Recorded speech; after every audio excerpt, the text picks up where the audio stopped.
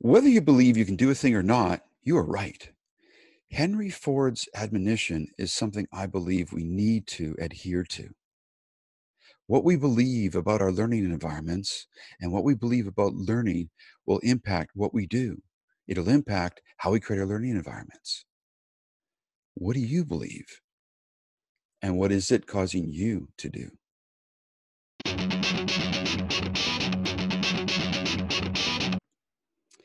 Welcome to another session of our Learner's Mindset discussion. I'm Dr. Dwayne Hrapnick, and this is my colleague, Dr. Talissa Thibodeau. Today we're going to be exploring a quote from Henry Ford, a very popular quote: whether you believe you can do a thing or not, you are right. But we're going to do so within the context of learning. And we're going to look at some recent events and some circumstances, and we're going to take a look at the notion of who you believe you are, or what you believe you're able to do, or what your identity is, and how important that is in terms of the things that you do.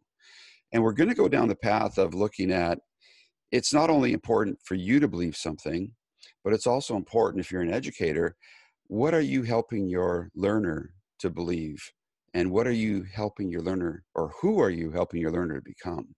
And these are really important things. So we're going down that path today. Any thoughts before I, jump into a bit of an explanation about why I'm going down this path, or any thoughts before I go into my little diatribe? One thing I think about is, as a former educator, sometimes I allow the standards, the competencies, and the knowledge and the skills, all of those pieces to mold and shape who I wanted my learners to become, instead of asking the question, who do my learners want to become? There needs to be a little mix and blend of those things. What are our learners passionate about?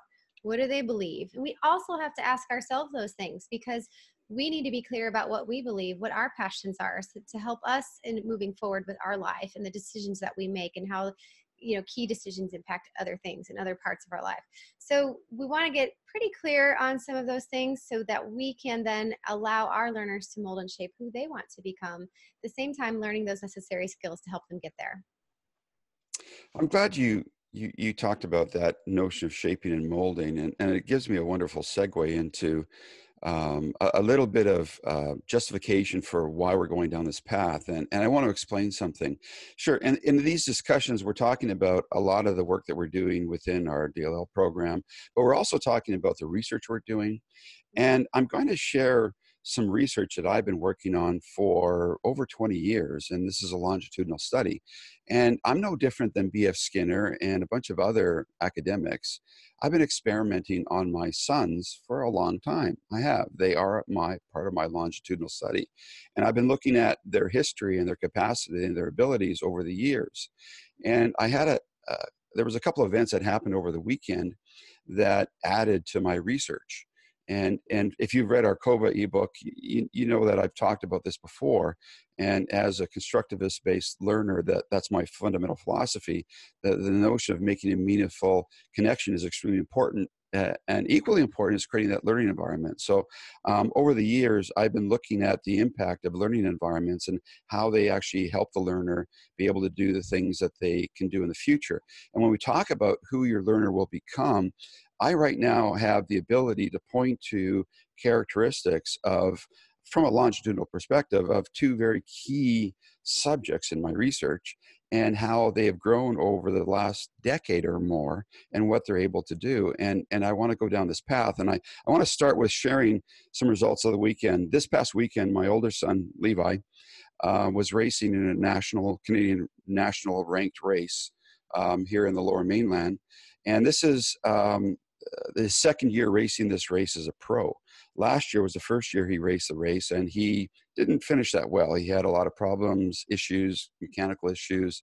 He might not have even come in better than 39th. It might have been in the 40s. He didn't do that great. He was quite disappointed in it. This year, he finished 14th. So within 1 year, he moved up a significant amount. And after a conversation with him, I learned that he made three, maybe four key mistakes. He had one little crash, and he refers to them as sort of a, a brain fob, so to speak, in terms of making errors. I have another he has another term for it that I didn't want to use, but so he made three really fundamental mental mistakes. And if he wouldn't have had that one crash and those three mistakes, he knows he would have been on the podium in the top five. And his response was, yeah, Dad, I am a pro. I can do this. He had a little grin on his face, and he recognized that all the work that he's done over the last number of years, last 4 or 5 years of training, is starting to pay off. But he really is a pro. Not only is he a pro, he also recognizes that he's learned how to do this. He's a lifelong learner. His discipline as a professional athlete is a discipline of continual learning, problem solving. He's got an ongoing project. It's a never-ending project, and he's always working on, he's always making adjustment. He's always taking feedback from his circumstances, feedback from his coach, his dad, and feedback from other coaches. He does have other coaches, and he's always making those adjustments, and he's working towards that. And so it was really exciting to see his success that's been over a decade in the making. And his attitude towards his ability is really an attitude that we had, or I believe that I was influential in helping him to establish when he was younger. Both he and his younger brother, who also had a major success this past weekend, and he's got a success coming up next month that is going to come to fruition, and I'll talk about that in just a minute. But my two boys have lived a life of working on real world projects and solving real world projects. They have over a decade of problem solving. They have over a decade of building and creating and responding to the challenges of projects. And it's made a difference in their life. And so this quote from Henry Ford, whether you believe you can do a thing or not, you're right.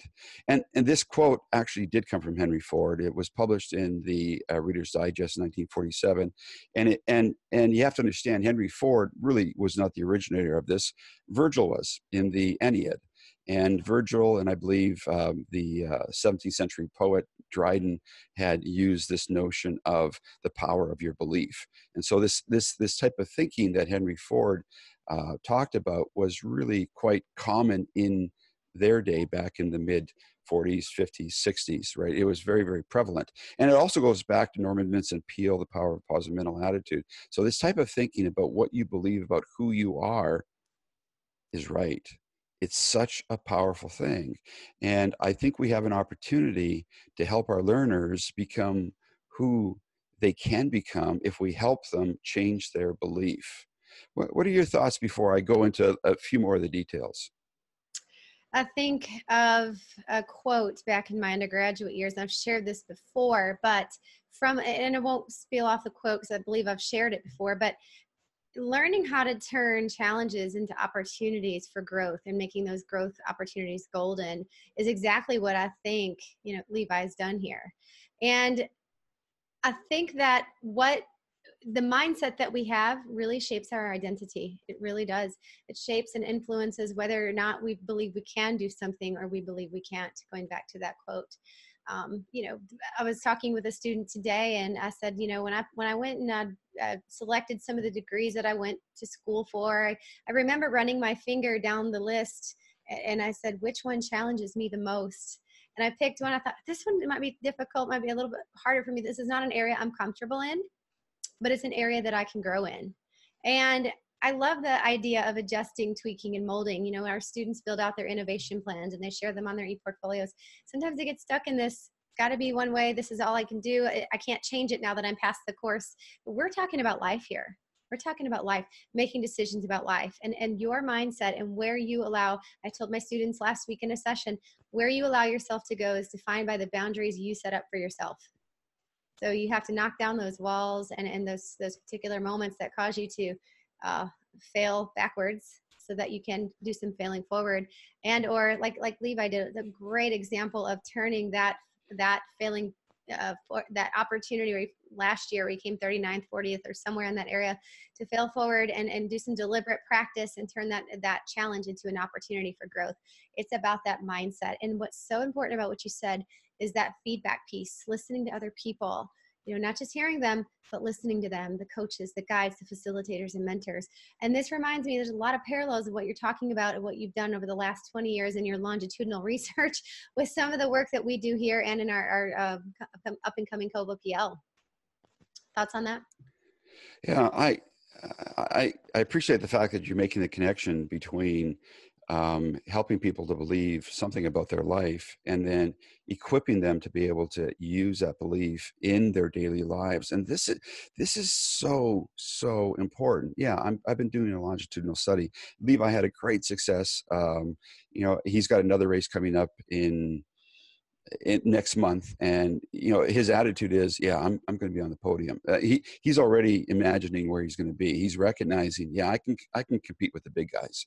Yeah, so it's only my second year at this racing at this level in this class, but yeah, I'm there. I can do this. So it's different. He has a little grin on his face. He's a very calm, quiet, reserved kind of guy, and you don't see him doing a Snoopy dance, jumping around. But when he's got that little smirk on his face, that it's working. And that smirk on his face, I think, is really important. And I want to touch on something that I think is really important. So this is a major success, and it's a milestone. But if we prepare our learners for life, then it isn't just the major successes that we prepare them for. It's every day. And I want to touch on some other everyday activities that Levi dealt with. And I'm going to talk a little bit about Caleb as well. And again, the reason this is important is that this is an everyday activity. Very, very important that we understand that we have the ability to influence how our learners live every day. And if we create the right type of environment and we help them develop the right belief in themselves, it changes everything that they do. So one more little example. Levi purchased a very specific type of a truck because we drive up and down mountains all the time.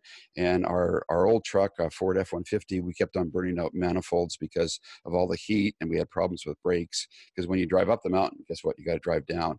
And if you don't have the right type of configuration, you can cause mechanical problems. And so he purchased a heavy-duty diesel truck that would allow us to drive easily up the mountains, and everything's heavy duty, so it lasts longer, and it works great. The only issue is diesel trucks are quite complicated, very expensive to fix.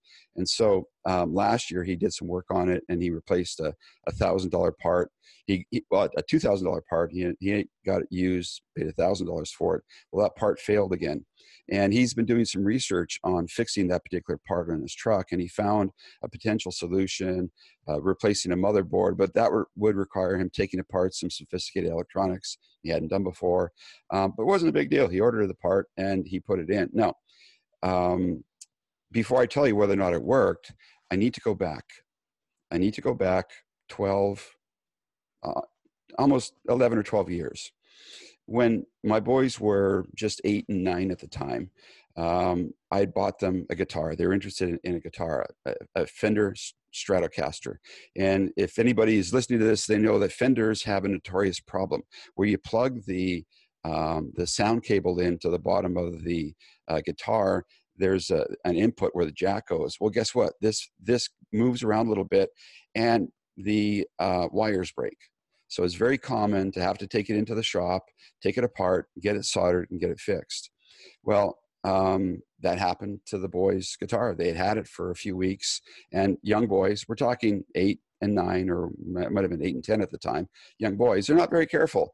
So they were rough with it, and it broke sooner than expected, and it stopped working. Well, like any good father, I should have taken it into the shop, and maybe I'm not a good father, but I actually challenged them to figure out if they could fix it. And so you've got two young boys, 8 and 10 or 8 and 9, going on the internet, figuring out, Dad, I think there's a wire broken on the jack thingy. And I says, great. So how are you guys going to fix it? Okay, yeah, we'll get back to you.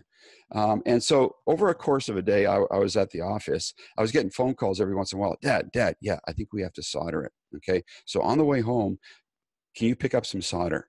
Okay, so what kind? Not sure. We'll get back to you, Dad. So throughout the course of the day, I was getting phone calls and text messages. Oh, Dad, don't forget to get this thing called flux. We're really not sure what you need it for, but we're pretty sure it's going to be important. It has something to do with the soldering process.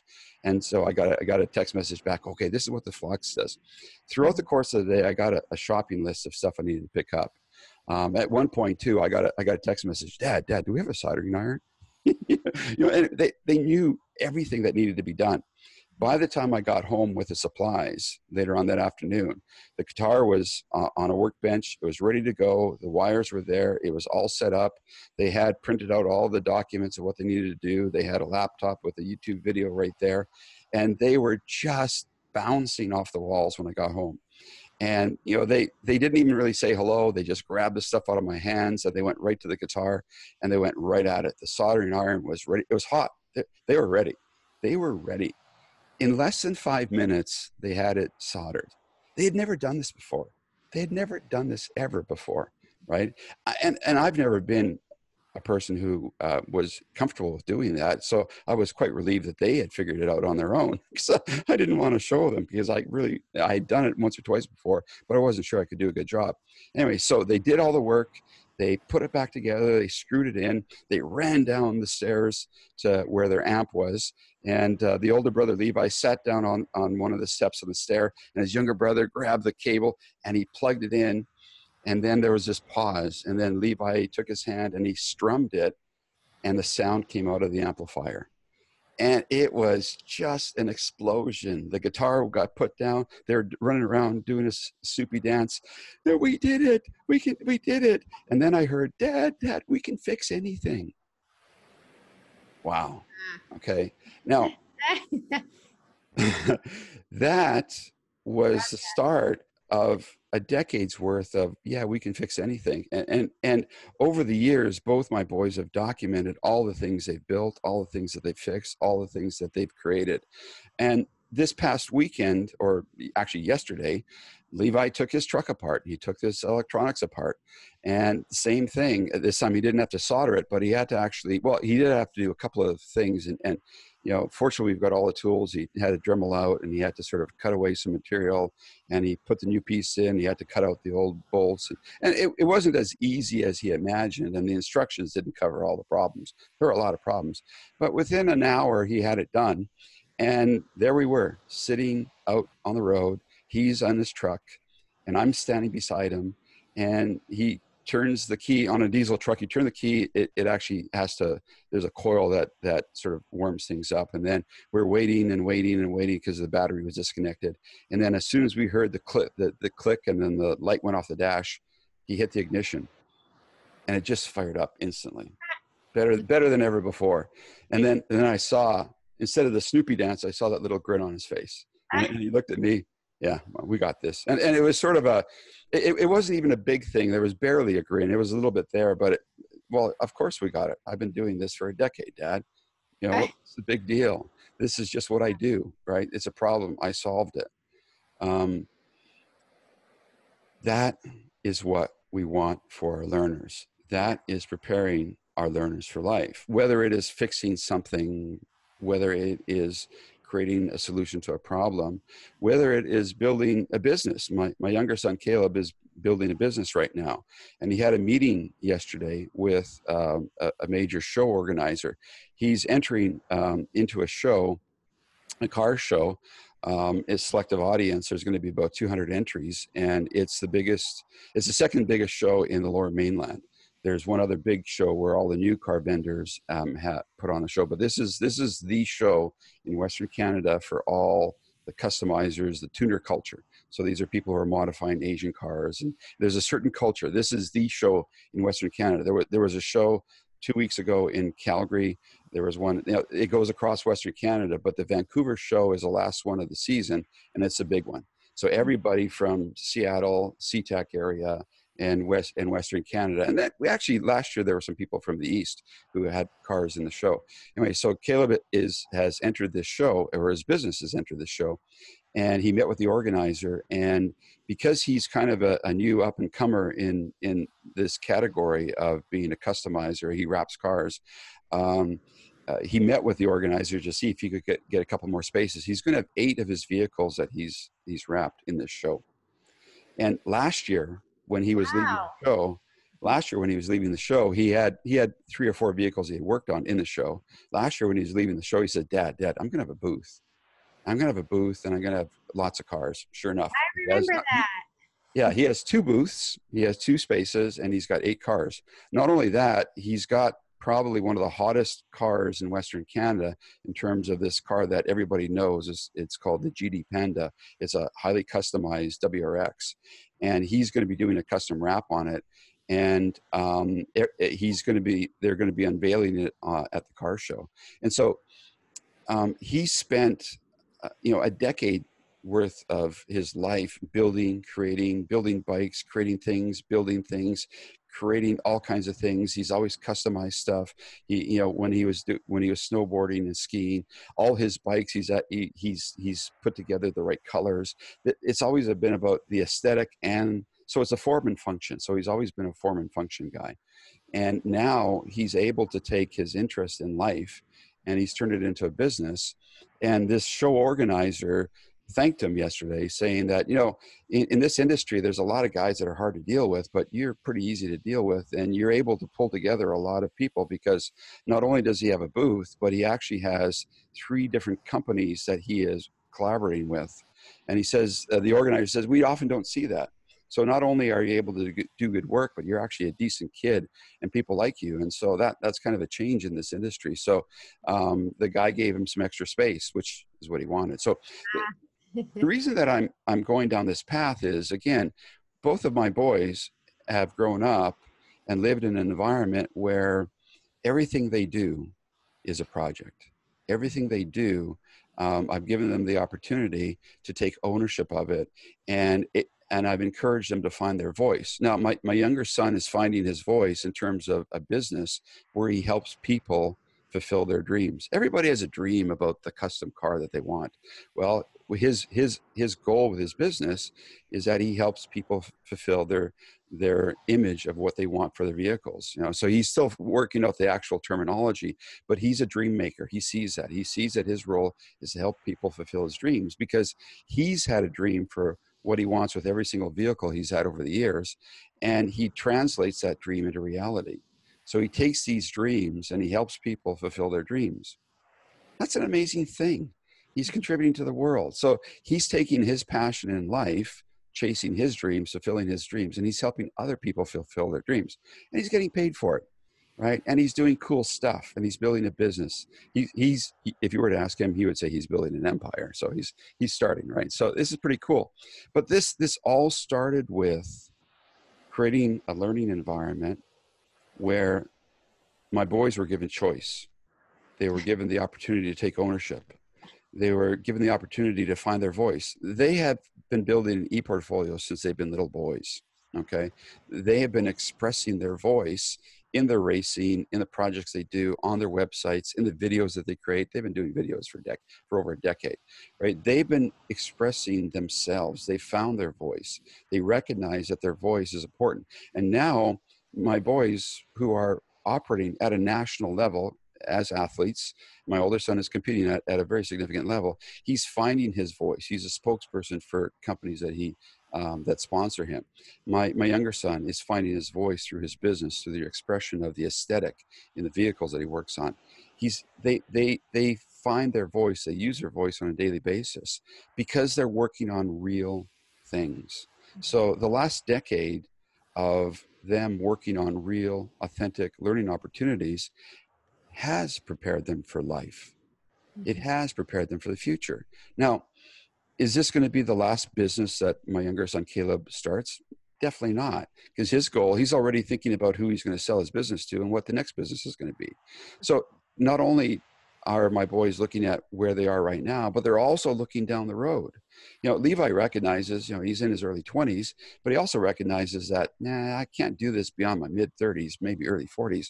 So at some point, maybe I have to go back to school. But he's thinking about other things that he can do. He's thinking about a book that he might want to write, because all the lessons that he's learning in terms of figuring out his nutrition, figuring out the electrolytes, the balance of sodium and potassium and other minerals. So when you're a professional athlete and you're competing outside in the sun, figuring out your electrolyte balance is crucial. He nailed it this past weekend. He said, Dad, I got it. I never felt better. He said, yeah, I got the water. I got the food. I got it. I finally got it, Dad. But he's been at this for years. He's been working at finding that balance for years. Now he got it. Guess what? He's got to adjust his mental mindset because that's where he made some mistakes. But the next race coming up in a couple of weeks, well, he's got the nutrition. He's been working on that. And not only that, he's looking at ways that he can share it with other people. So not only has he found his voice, but he's willing to share it with people in the same way my younger son is. So the crucial thing here is if we do create these environments where our learners have choice, ownership, and voice, they have these real world authentic projects that they own, it will change their lives. It never goes away. They can apply these life lessons to everything that they do. So we have the ability as educators to help people fulfill the Henry Ford quote. Whether you believe you can do a thing or not, you're right. We can help prepare people to actually find that reality. We can do that. Well, not only can we do that, I think we need to do that. What are your thoughts? I think you just wrote a chapter in spoke a chapter of our learner's mindset book that we're building out right now. Definitely include that. That was a great example, and it fits perfectly into that whole notion. I was thinking about, taking this back to the standpoint of an educator. And, immediately when I thought of your sons, this might be a strange parallel, but I thought of Abraham Lincoln and how, one of our former presidents, how he used to be, he was a lumberjack. He was working with the cherry trees. He had an axe in his hand, and the story goes that he wanted to be something bigger, something more, something better, right? And so his sights were out here. He was educating himself. He went to school. He eventually worked his way up to, the presidency, which is kind of unlikely for someone like him, little old guy out of Illinois, right? And I think as educators, sometimes we focus so much on what he did. And if you ask a student, what did you learn? Well, I'm learning history. But what's critical about the shift in thinking here, and it kind of goes back to your story, is are we talking to our students about that mindset? So yeah, everyone might think and believe that this is what you were meant to do, and you chop down trees, or you're a lumberjack, whatever it is that you've done. But are we helping kids to understand what they believe, what they're passionate about, and where their mindset is? He wasn't constrained by what he was meant to do by his peers and the people around him. Abraham Lincoln was thinking bigger picture. Where am I going from here? What do I really want to do? And so every time that you were mentioning your boys, I started thinking back to that, when I used to teach some of those concepts. I don't want my kids to focus on, we're just learning history and we're learning about this former president. It's history. That's what we're doing. No, it's more than that. There's a mindset there. And I don't think I've ever heard any of my teachers discuss that with me. What was his bigger picture? Where was he looking to go? Making those connections are critical so that our kids can think like that too. They can go, okay, what if this is my goal and this is where I want to be? What is the mindset I need to have to go down that pathway and to get there? I may not see it very clearly all the way through, and I may need coaching and help and mentoring and a great father. I may need help to get to that point, but I can focus on that once I get clear about what I'm doing, where I'm going. And it's just, the pathway is never straight, right? We take all these curves, and we have to find our way. But, and bringing this back to our program, this to me, it resonates perfectly with our students building out their e-portfolios, and how that process is not just isolated to one course, and building out their innovation plan is just, one, here we are, this one spot in this one space, and we just kind of put all of our assignments there. No, actually, this is so much bigger than that. Your e-portfolio is yours. You had the choice in platform and the tools and how you want to organize it and how you want to structure it.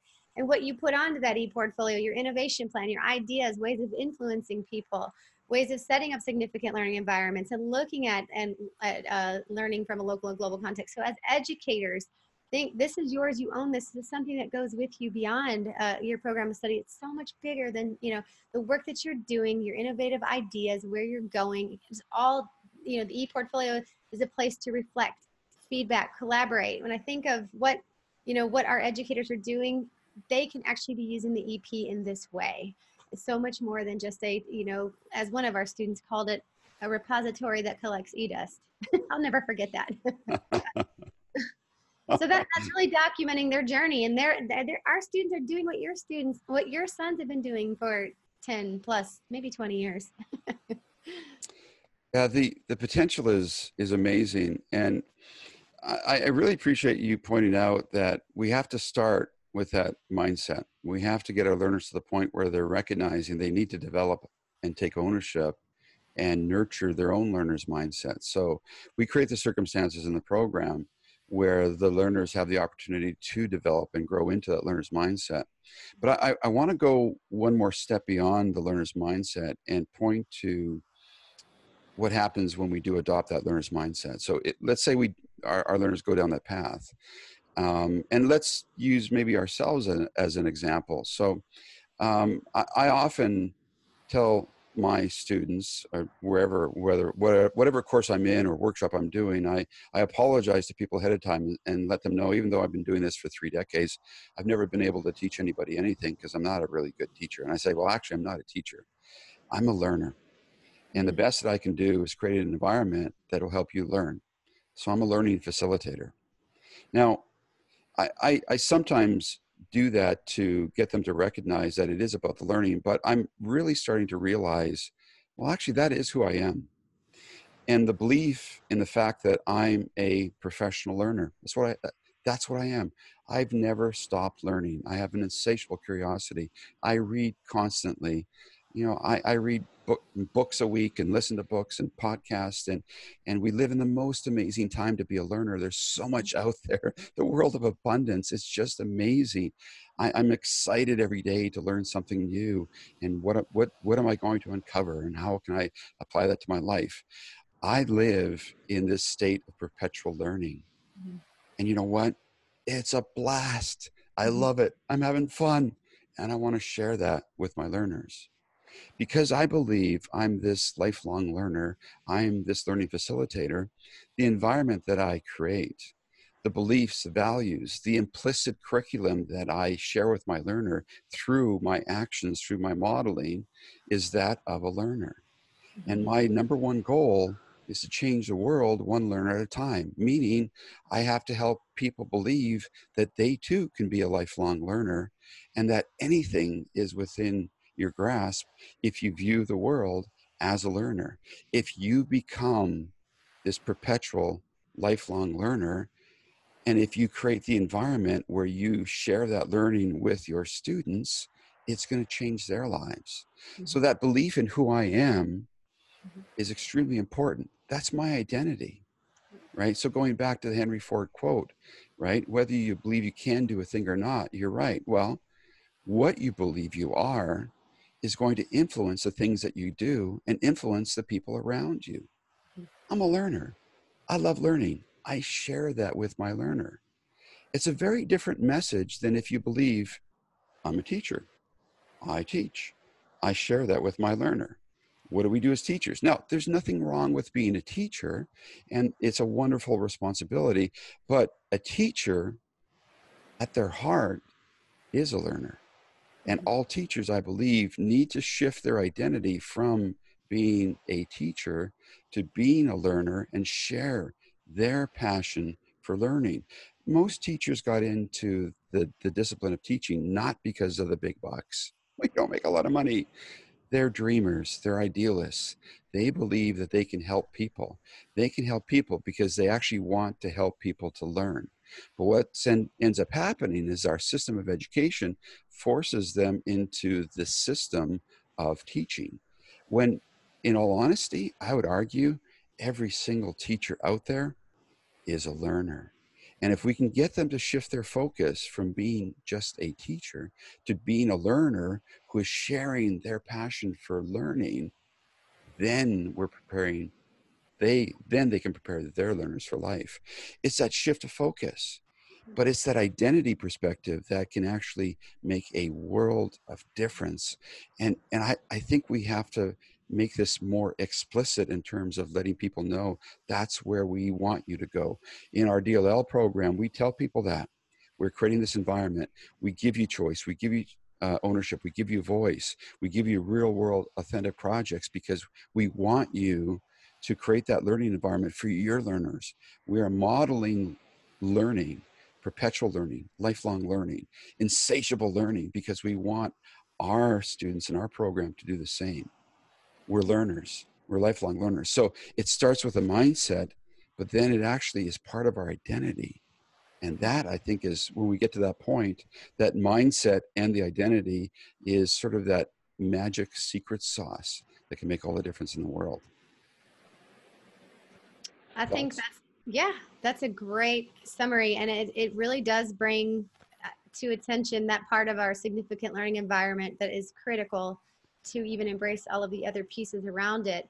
I think of an educator as a learner, meaning you and your students sort of have that shared learning experience together where you actually teach each other.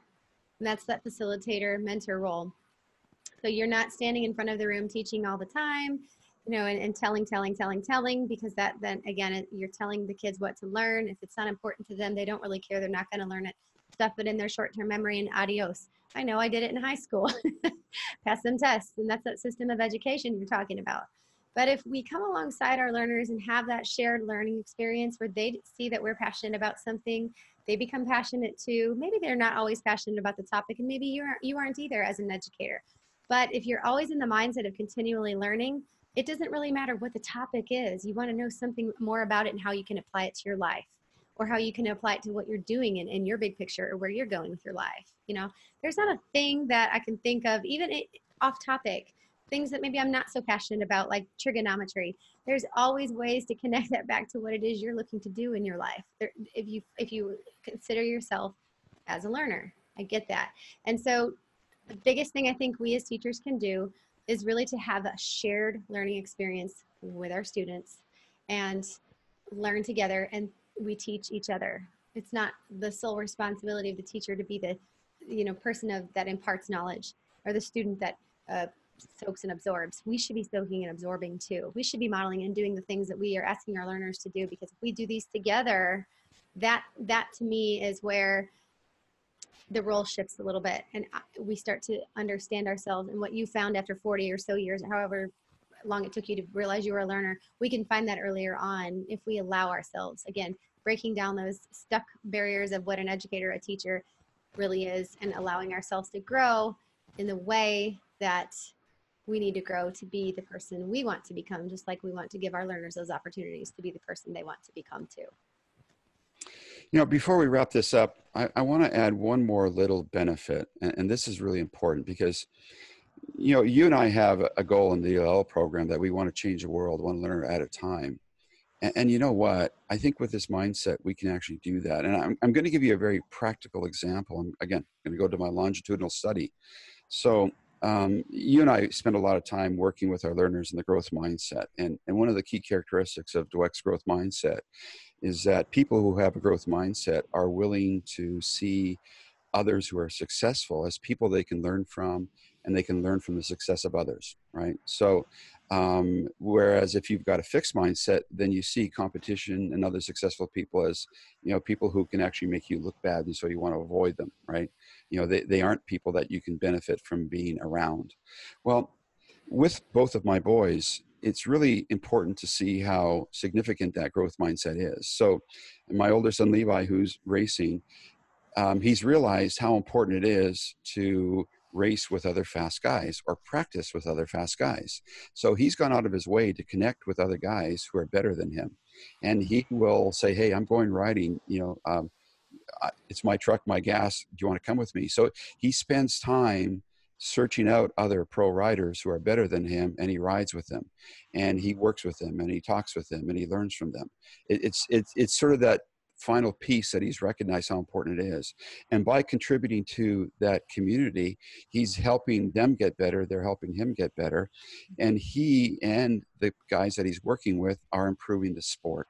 Because when they're out and about, you get a bunch of pro riders hanging out. It was wonderful. I had the opportunity a couple of weeks ago to be in a parking lot where a bunch of these young guys were talking to other people. And people look up to professional athletes. And so they have an ability to influence people. So it was wonderful to see that. Now, with my younger son, sure, he also races, but he also in his business community, he realized, Dad, you know what? I got to find other really successful people. You know, I, I'm looking at the business community and I need to learn from other people who are doing stuff that I, want to do. So he's found a lawyer that he's associating with. One of his former employers that he worked for a few years ago, he connected with him because this guy is doing some amazing work all across North America. So he's recognizing that there's people out there, and his number one of his top priorities is to actually build a network of people that he can learn from, a network of his competition, right? Because he That's can right. learn from them, right? Now, if we help our learners develop this growth mindset, if we help them develop the learner's mindset, which I think is a step beyond the growth mindset, if we help them reach this identity of being this lifelong learner, I think we're also helping to improve our world. Because the more people who come together who've got this amazing, positive, wonderful attitude towards learning, towards sharing, because guess what? If you're willing to learn from others, you're willing to share with others. This is a good thing. We Mhm. want that in our world. We can improve our world if we go down this path. We can make a difference. So I firmly believe we aren't just preparing our learner for the test. We aren't just preparing them for college. We aren't just preparing them for their employment.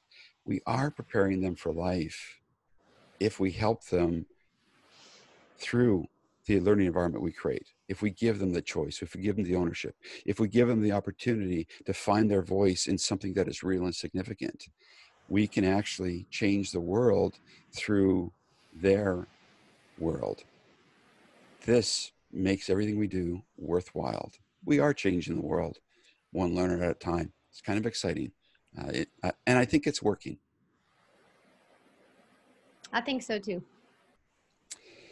So let's wrap up there before I tear up and get a little bit too misty. So